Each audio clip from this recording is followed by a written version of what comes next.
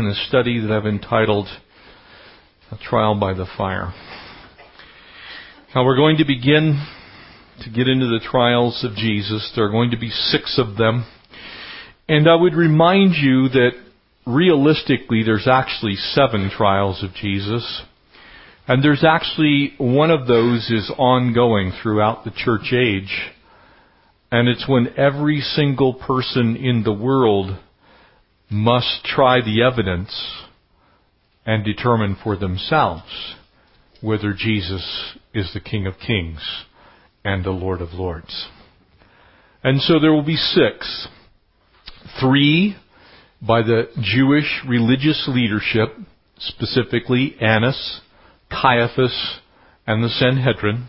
And then 3 more trials, 2 before Pilate and 1 before Herod.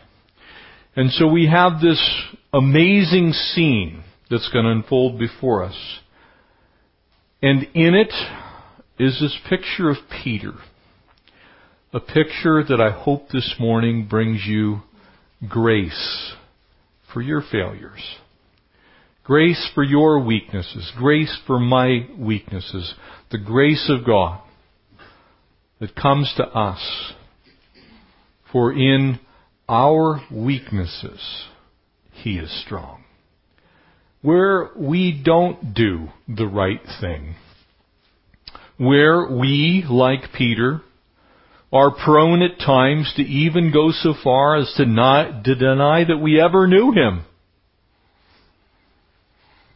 Now it's been a while, but I can remember as a young Christian denying the fact that I was actually a Christian. I can remember getting asked, well, why do you go to church? Oh, my parents make me go. Anybody ever use that one? Yeah, I've denied the Lord. Not because I love the Lord that I went to church, but my parents made me go.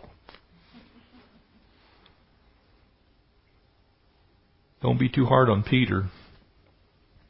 Because when you look in the mirror, you probably look a lot like him.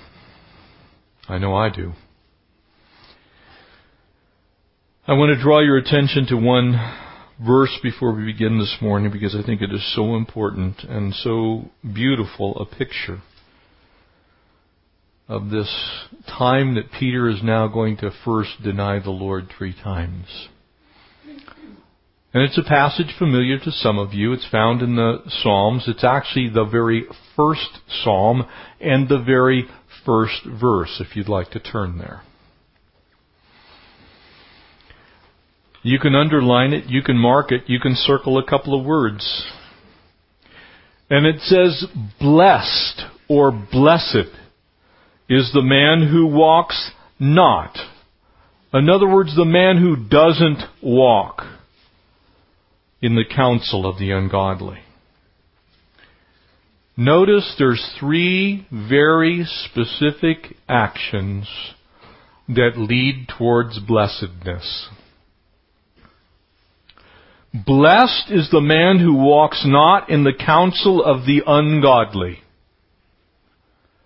Notice the second one. Nor stands in the path of sinners. And the picture there is that you're not associated. You don't stand with those who are doing the wrong thing. You don't walk with the ungodly.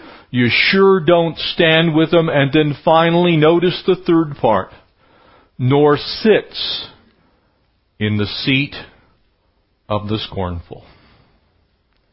Blessed is a man who walks not after the counsel of the ungodly, nor stands in the path of sinners, nor sits in the seat of the scornful. Those 3 things. Walking, standing, and sitting. With the wrong people. Would you pray with me? Lord, we pray this morning that your grace would just leap out of our Bibles and into our minds and our hearts. Lord, we thank you for the times in life where We have stood with the wrong people. We've walked with the wrong people. We've sat down and made nice with the wrong people. And you still forgive us, and you restore us, and you renew us, and you refresh us, and you remake us. And Lord, you're even so gracious as to bless us in that repentance. God, help us like Peter to sense your grace this morning. We give you this time. God, please speak to us. We need you to do that. And we ask it in Jesus' name. Amen. Again, I want to remind you that the Gospels record all of these things simultaneously. This is another event that's recorded in all four Gospels. And so as you look at this particular event, it is also important that we highlight some of the slight differences. Again, these are reasons for us to believe that the Bible was not altered in any way, shape, or form. For if you ask for people seeing the same events to give their account of those same events, they see those events through their own particular life experience, their own understanding, their own knowledge. It is a sign when you gather together a bunch of kids and they've just done something wrong, or maybe some criminals. So those of you that are in law enforcement, there's a group of people who are arrested for a specific thing, and you get them all separately in different places at different times, and you ask them, they're going to recall those events differently, though they'll have the same basic story. That is true here in the gospel accounts of the arrest and the trials. And so we find that to be the case. And so these events will begin at about 2 o'clock in the morning. They're going to take place until about 7:30 in the morning. So they're all on the day of Jesus' death. The day has actually dawned. And these trials will take place, all of them illegally. And it's important to grasp that thought. Because Jesus is going to be accused of blasphemy. And in so, there's a pre-trial hearing that's going to happen first before a guy who's not actually even the high priest. Makes it illegal. The charges are trumped up. He's treated violently. That is illegal under Jewish law. You cannot beat someone into submission under Jewish law. The charges had to be brought, and then the following day, you could, if it was a capital crime, in other words, this is 2 o'clock in the morning, so they would have had to wait until the next day during daylight hours. Number one, you couldn't try him at night. Number two, you couldn't pronounce sentence at night. Number three, you had to pronounce sentence the next day, and you had to bring impartial witnesses, so this whole thing is completely illegal. Jesus is going to stand now before the first of these trials. But before we get there, verse 54, and we see Peter's absolute terror. He's going to be tried himself. You and I are just like Peter in that regard. You're going to be tried. You're going to be tested. Your faith is going to be assaulted in this world. You are going to have to, as Joshua reminded us as we finished that wonderful book in chapter 24, you are going to have to choose this day whom you will serve. No Christian gets to escape that. No real Christian gets to escape that aspect of your walk with the Lord. It's a part of all of our walks. People will ask you, well, why do you go to church? Your children will ask you, well, why do you say this, that the Bible says so, but you do this? Your faith will be tested. Your confession will also be tested. You see, it's real easy here in church to say, yeah, I believe in Jesus. It is, isn't it? You know why? Because most everybody in here believes in Jesus. You're all in agreement. But what happens when you're at work and you're with those folks that don't know the Lord Jesus yet, and they start talking to you, well, they just proved last week that evolution is true. After all, goo to you, that's how we got here. Well, yeah, my pastor thinks, that God created him. You see, that's where the rubber hits the road, isn't it? That's where your trial will be. You're not going to get tried here in church. You may get loved on. You'll be agreed with. But when you get out with the sinners, when you get out with the scornful, when you get out there where there are people who don't love the Lord, that's where your trial will begin. Having arrested him, that him being Jesus, verse 54 says, they led him and brought him into the high priest's house, but Peter followed at a distance. Now remember, Jesus told them, I want you to go back to our homeland. Head back north to Galilee. Go wait for me. He's going to make that clear to them. And Peter, not listening to the Lord, step number 1, be careful and always listen to the Lord. Because if you don't, you're going to bring all kinds of terrible things into your life. Peter wasn't that far away, but he was far enough away from the Lord. The palace of the high priest stood slightly on the mountain slope. You need to understand the compact nature of these events. They're not moving from place to place. They're not going all over the entire city. They're not walking 5 or 6 miles. Each one of these places is within easy walking distance, a quarter mile to a half mile from one place to the other. They're literally 10, 15-minute walks. To go from the Garden of Gethsemane at the base of the Mount of Olives, across the brook Kidron, along the city wall, and down to the top of the city of Zion, David's city, to where the Tyropoeon Palace is, the palace of the high priest, would have taken you maybe 10 or 15 minutes at most. 2:00 in the morning. They walk to the high priest's house. Now notice it says he's the high priest. There's a reason that he's still labeled the high priest, because he's actually the president of the Sanhedrin. The high priest, the real high priest, is actually Caiaphas, who happens to be the son-in-law of Annas. Mary's Annas' daughter. And so keeping the political power intact, the power structure of this one family, you have as the president of the Sanhedrin, Annas himself. His son-in-law is now the high priest, the actual high priest, who reigns in the temple. And so both of them are actually called the high priest. Though one serves in the temple, one serves in the Sanhedrin. They're in cahoots. There's big money at stake here. Annas is a wealthy guy. Caiaphas is a wealthy guy. They are making bank.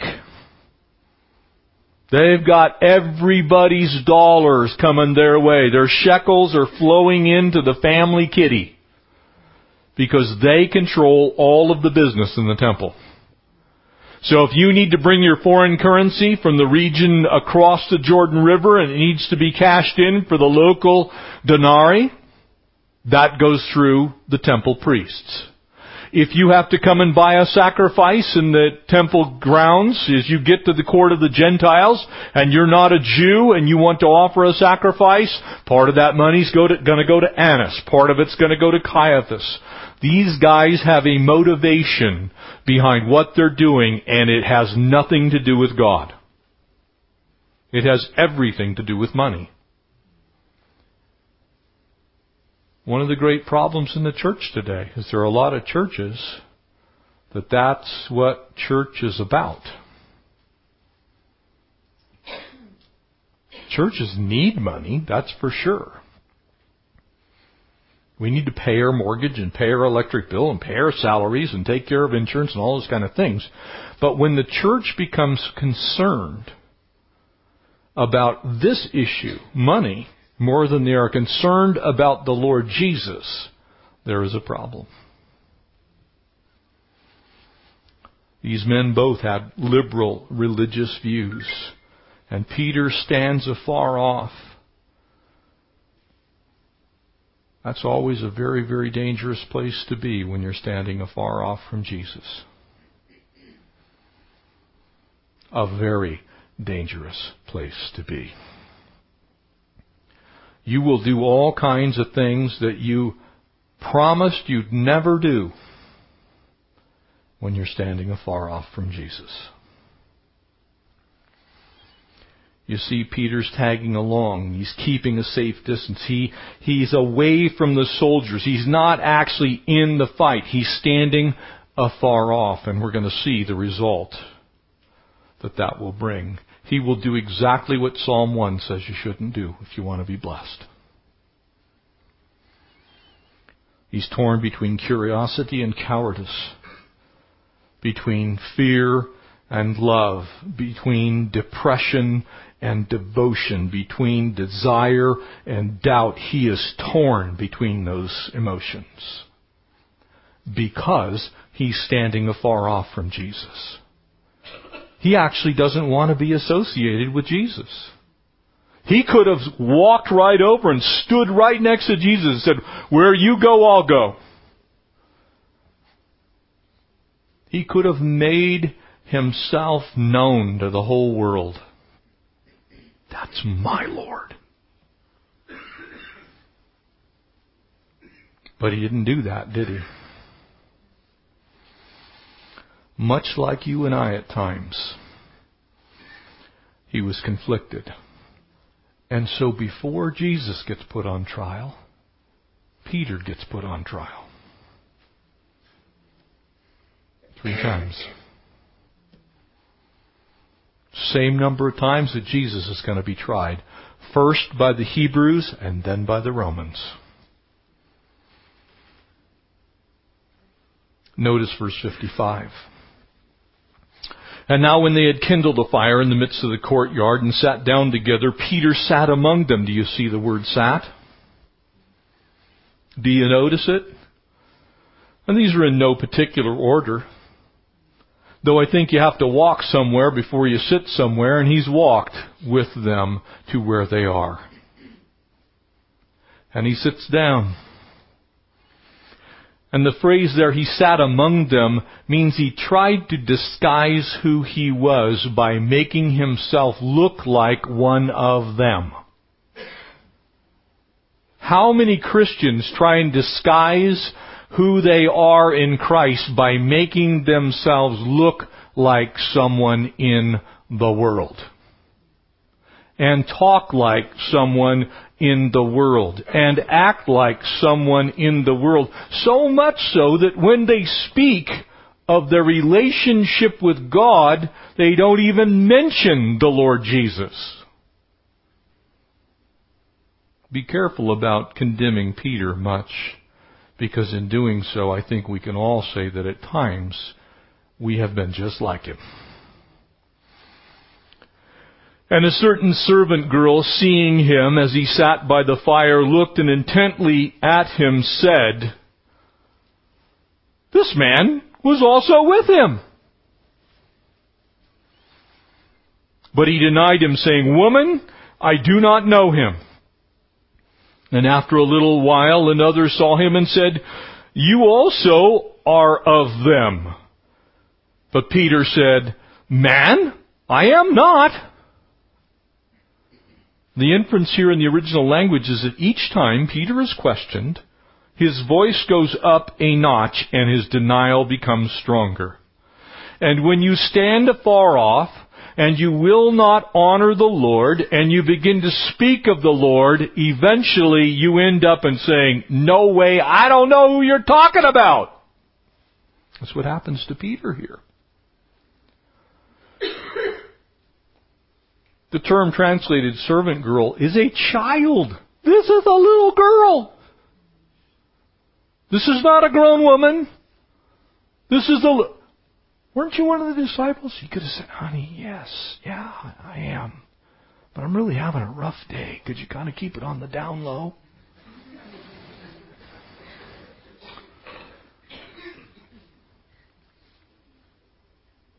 But Peter said, "Man, I am not." And then after about an hour had passed, another confidently affirmed, saying, "Surely this fellow also was with him, for he is a Galilean." They spoke with an accent that's, we would kind of call it like a southern accent. It was kind of hickish. They didn't speak with proper grammar. Peter's over there, "No way, bro." Maybe it was Californian. I don't know. "Man, your head's messed up, dude. What up, bro? I'm not down with the whole scene."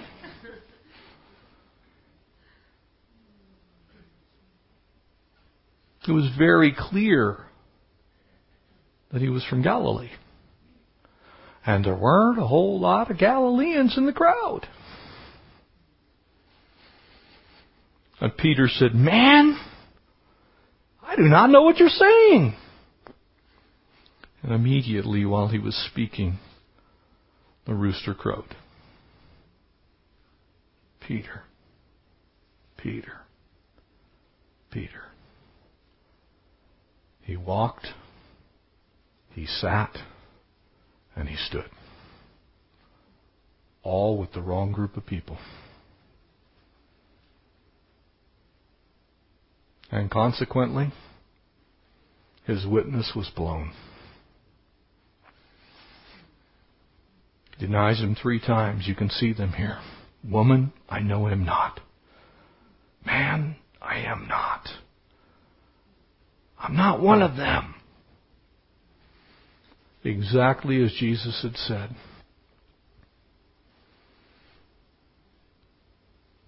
I want you to see the grace in Peter's life. For a lot of people, man, Peter wasn't even saved. How could he do that and really name the name of the Lord? The same way you and I can do that and name the name of the Lord.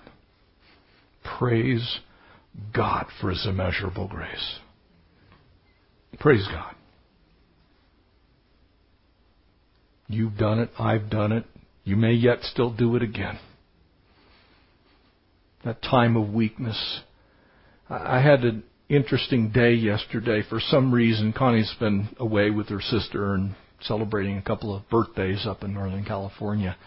I sat down and watched the entire history of World War I, followed by the entire history of World War II. So plan on getting some World War I, World War II history analogies here soon. But as I was watching the history of World War I, and you're looking at the Warsaw ghettos, the Polish ghettos, to where the Jews have been now, in essence, interred before they went to the concentration camps like Auschwitz and Dachau. So many of them denied their Jewishness. So many of them denied that they knew their own family. So many of them denied everything and said, "Oh, I'm a fine German. Sieg Heil!" Shouting out that they loved the Fuhrer.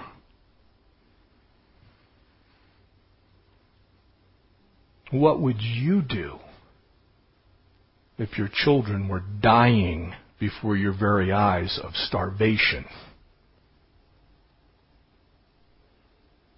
You see, sometimes we're tested that far in our walks with the Lord.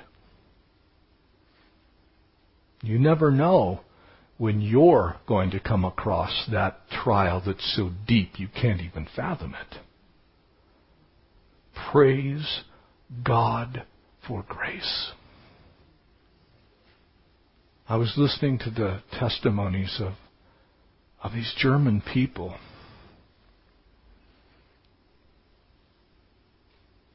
who wept over what they could not stop. They believed the lie. It was heart-wrenching. How often do we get into places to where we've set something in place and now it can't be stopped and we have to ride the train to the end? And at the end of that line, we find the grace of God. Hallelujah. We can see that in Peter's tears. And immediately, yet while he spoke, the rooster crowed. This is the last thing Peter is going to see of Jesus.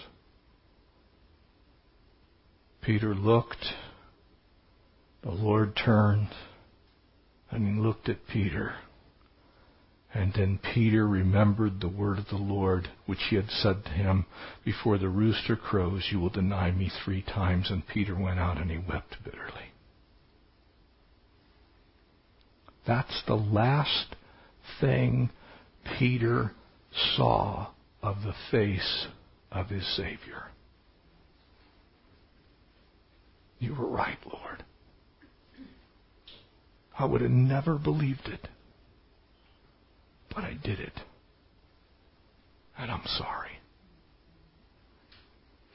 Those are tears of repentance. And in tears of repentance, we find grace. The robes of mockery, surrounded by his enemies, he's beginning to be slapped around. Can you imagine the field day that Satan had with Peter?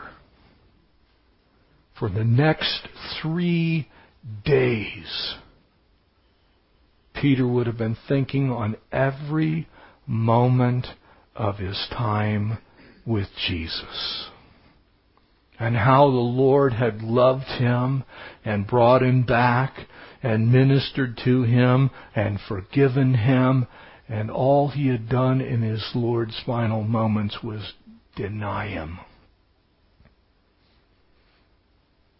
Family of God, if you can't see the grace of the Lord in this passage, I want to encourage you to look harder. Because the Lord Jesus didn't abandon Peter like Peter abandoned Jesus.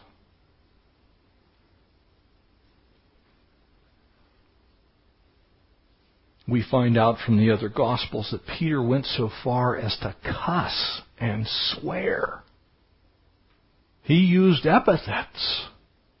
He cursed at these people. I don't know him.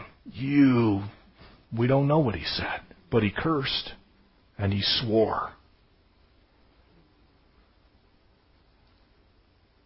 It was a denial of monumental proportions, but praise God that this grace is sufficient for us. Amen?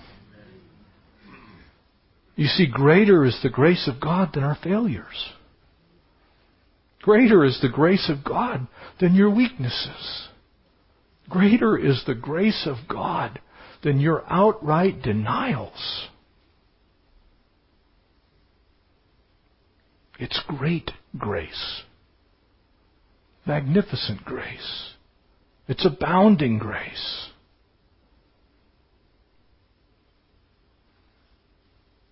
I want to encourage you, don't fall for the enemy's lies. You see, what Satan was no doubt telling Peter was, you're done. You're finished. God can never use you. What kind of disciple are you that you would do something like that? Anybody ever go through those moments of condemnation? I have. I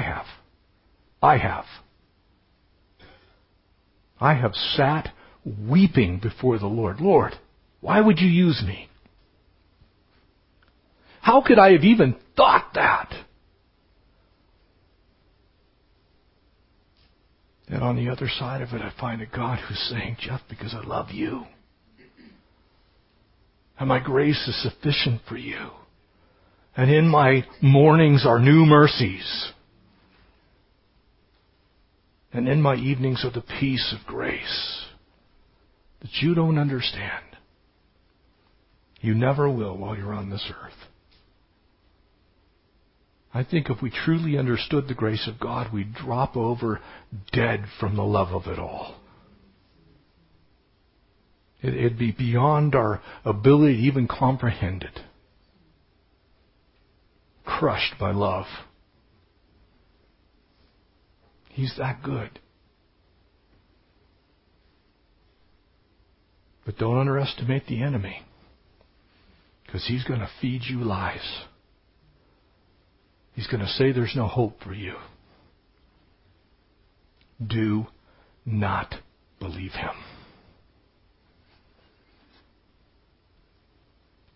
And notice how Jesus is belittled, bloodied, and bruised. And now the men who held Jesus mocked him and beat him.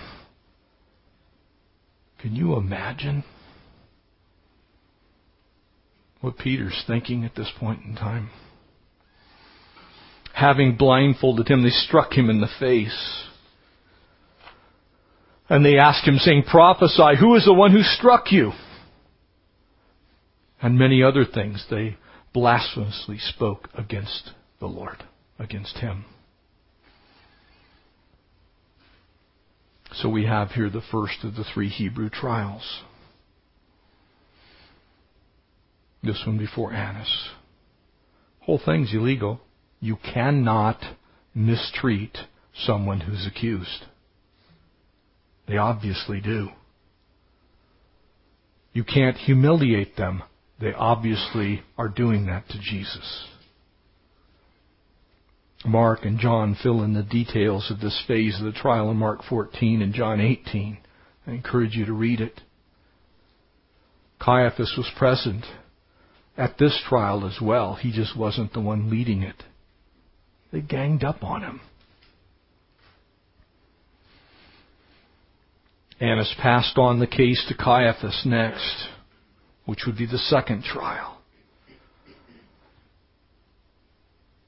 It's a Galilean peasant standing before the most powerful men in all of Jerusalem. And he chose not to say a word about the charges against him because they were false. You know, when you speak the truth, you don't have to defend yourself. When you speak the truth, you don't have to defend yourself. The truth speaks for itself. You can just let it go. Throw yourself on the mercy of the Lord. And say, God, I've spoken what you've asked me to speak, and I will stand. The word here for mocked actually includes derision, trickery, deception. It's as if they took sport in beating up Jesus with a bag over his head.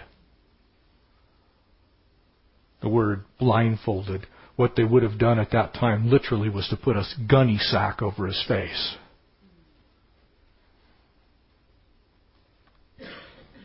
And then punch him. You want to know the sick part? Jesus knew exactly who punched him. And he didn't kill him. He didn't knock him down. He didn't ask Father God to take his very soul and cast it into the depths of the pit. But he would cry out in a few hours, "Father, forgive them, for they know not what they do." That's the grace of God.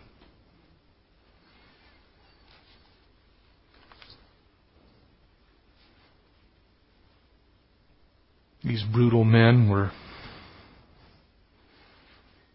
undoubtedly numbered amongst those who later got saved. Can you imagine the powerful testimony of Jesus' silence? As these same people, it seems as though there wasn't a lot of entertainment in those days. And unfortunately, what was often deemed as entertainment, you and I would call sickening. They would go to the public executions because they were something to do. These same men that beat Jesus likely followed him to the cross. They heard the exchange between the thieves. They heard the I ams come from the cross. They heard Jesus say, "It is finished." Isaiah 53 would be fulfilled that very night. Though they were condemning the Lord Jesus of blasphemy, and that would be the charge which they would take, and they would ask the Roman courts now to put Jesus to death, because they could not put anybody to death, though the penalty for blasphemy was death. They couldn't do it. They were under Roman rule, and so they would send him next to the Romans. We'll get to that next week. But notice how divine and how determined the Lord Jesus is here.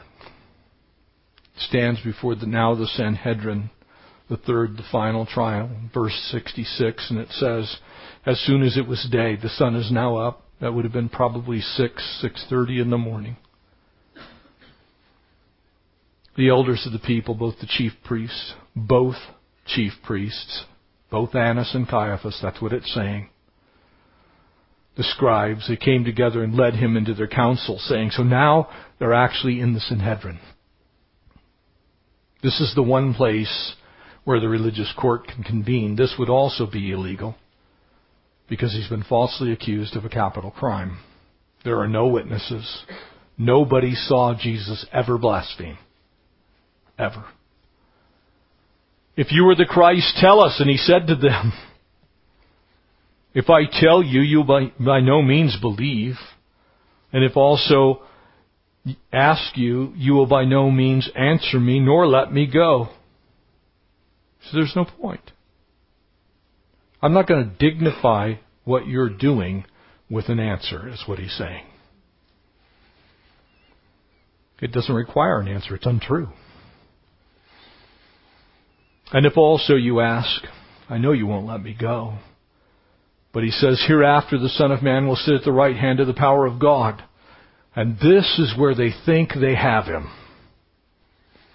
And then they all said, are you the Son of God?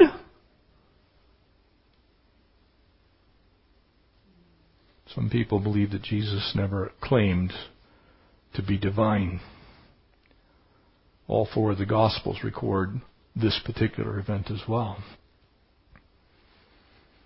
And so he said to them, you rightly say that I am.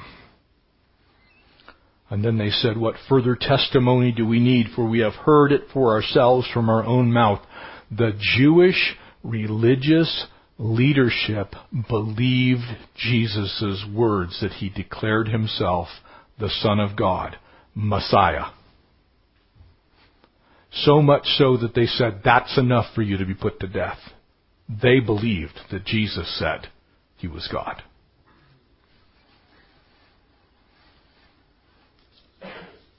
All the goings-on died away. Now the real trial could begin. Are you the Christ?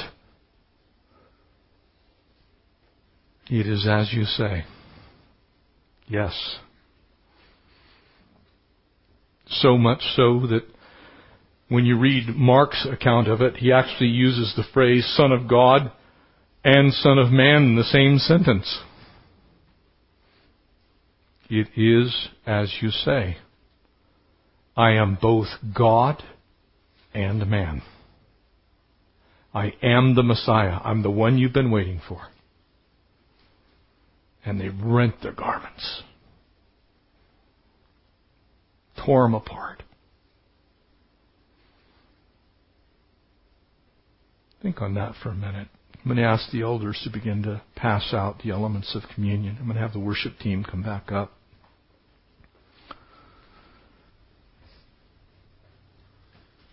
And I want to spend just a couple of minutes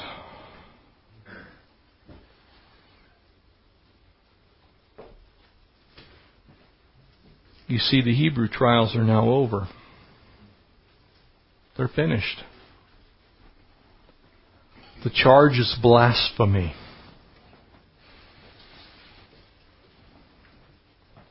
The charge is, you have said you are God.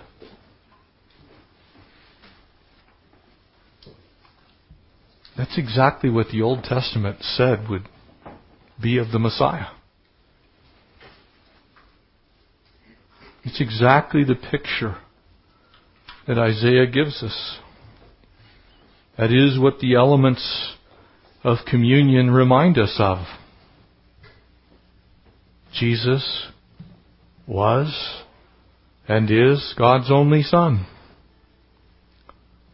sacrificed for us. So much so that the prophet Isaiah in Isaiah 53 would ask very much the same question.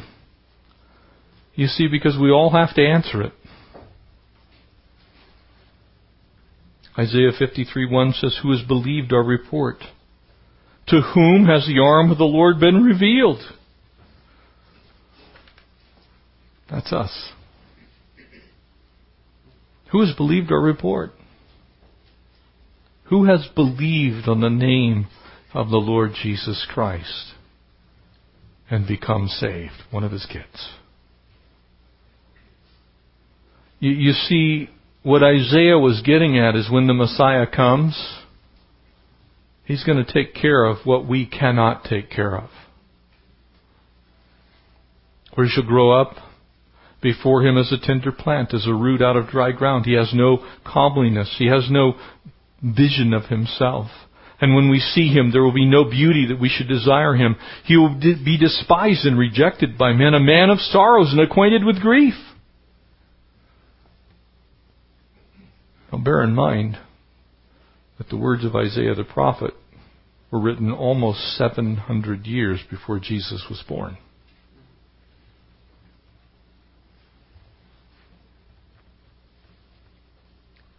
And He carried our sorrows. And yet we esteemed Him as stricken. Can you imagine all the people looking at what went on in the courtyard of Annas as Jesus is being smote, as He's being stricken, as He's being beaten? He would then go on to the Romans and have much the same thing happen to Him. And it goes on in verse 5 to say, "But He was wounded for our transgressions," not for His own. Jesus just got punched in the face because of you. Because of me. Jesus was falsely accused because of you and because of me. He was bruised for our iniquities. He had His marks because of you and me, not because of Himself. For the Lord laid on Him the chastisement of our peace, and by His stripes we are healed. Not Him, me, you, us. I love verse 6. For all we, like sheep, have gone astray, and everyone has turned after his own way. The Apostle Paul would write that there is none righteous, not one. That's why Jesus was tried. Because we were guilty. Not Him. You and me.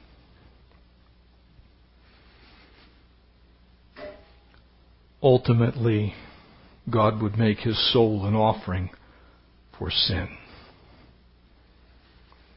For He bore the sin of many, it says at the end of that marvelous passage. Doesn't say all, because not all will believe. It says many, because many will believe. Sufficient for everyone, but only accepted by those who believe. The price was paid. So the elements that you hold take new meaning at the cross. Many of us get it. We know it. We understand it. The stripes, the piercings, the things that you see on this little hunk of cracker all speak to His holiness. When you break this open, it's white as snow, but on the outside He was beaten and bruised and pierced. when you take the cup in your hand. That's why Jesus said, as often as you do this, do it in remembrance of me. Let's partake together.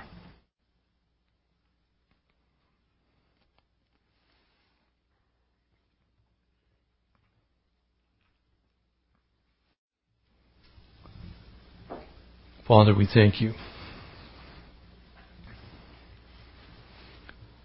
that by the stripes of Jesus,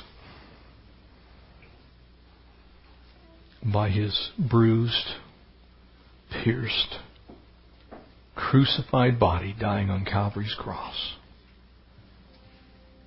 you reminded us of how much you love us,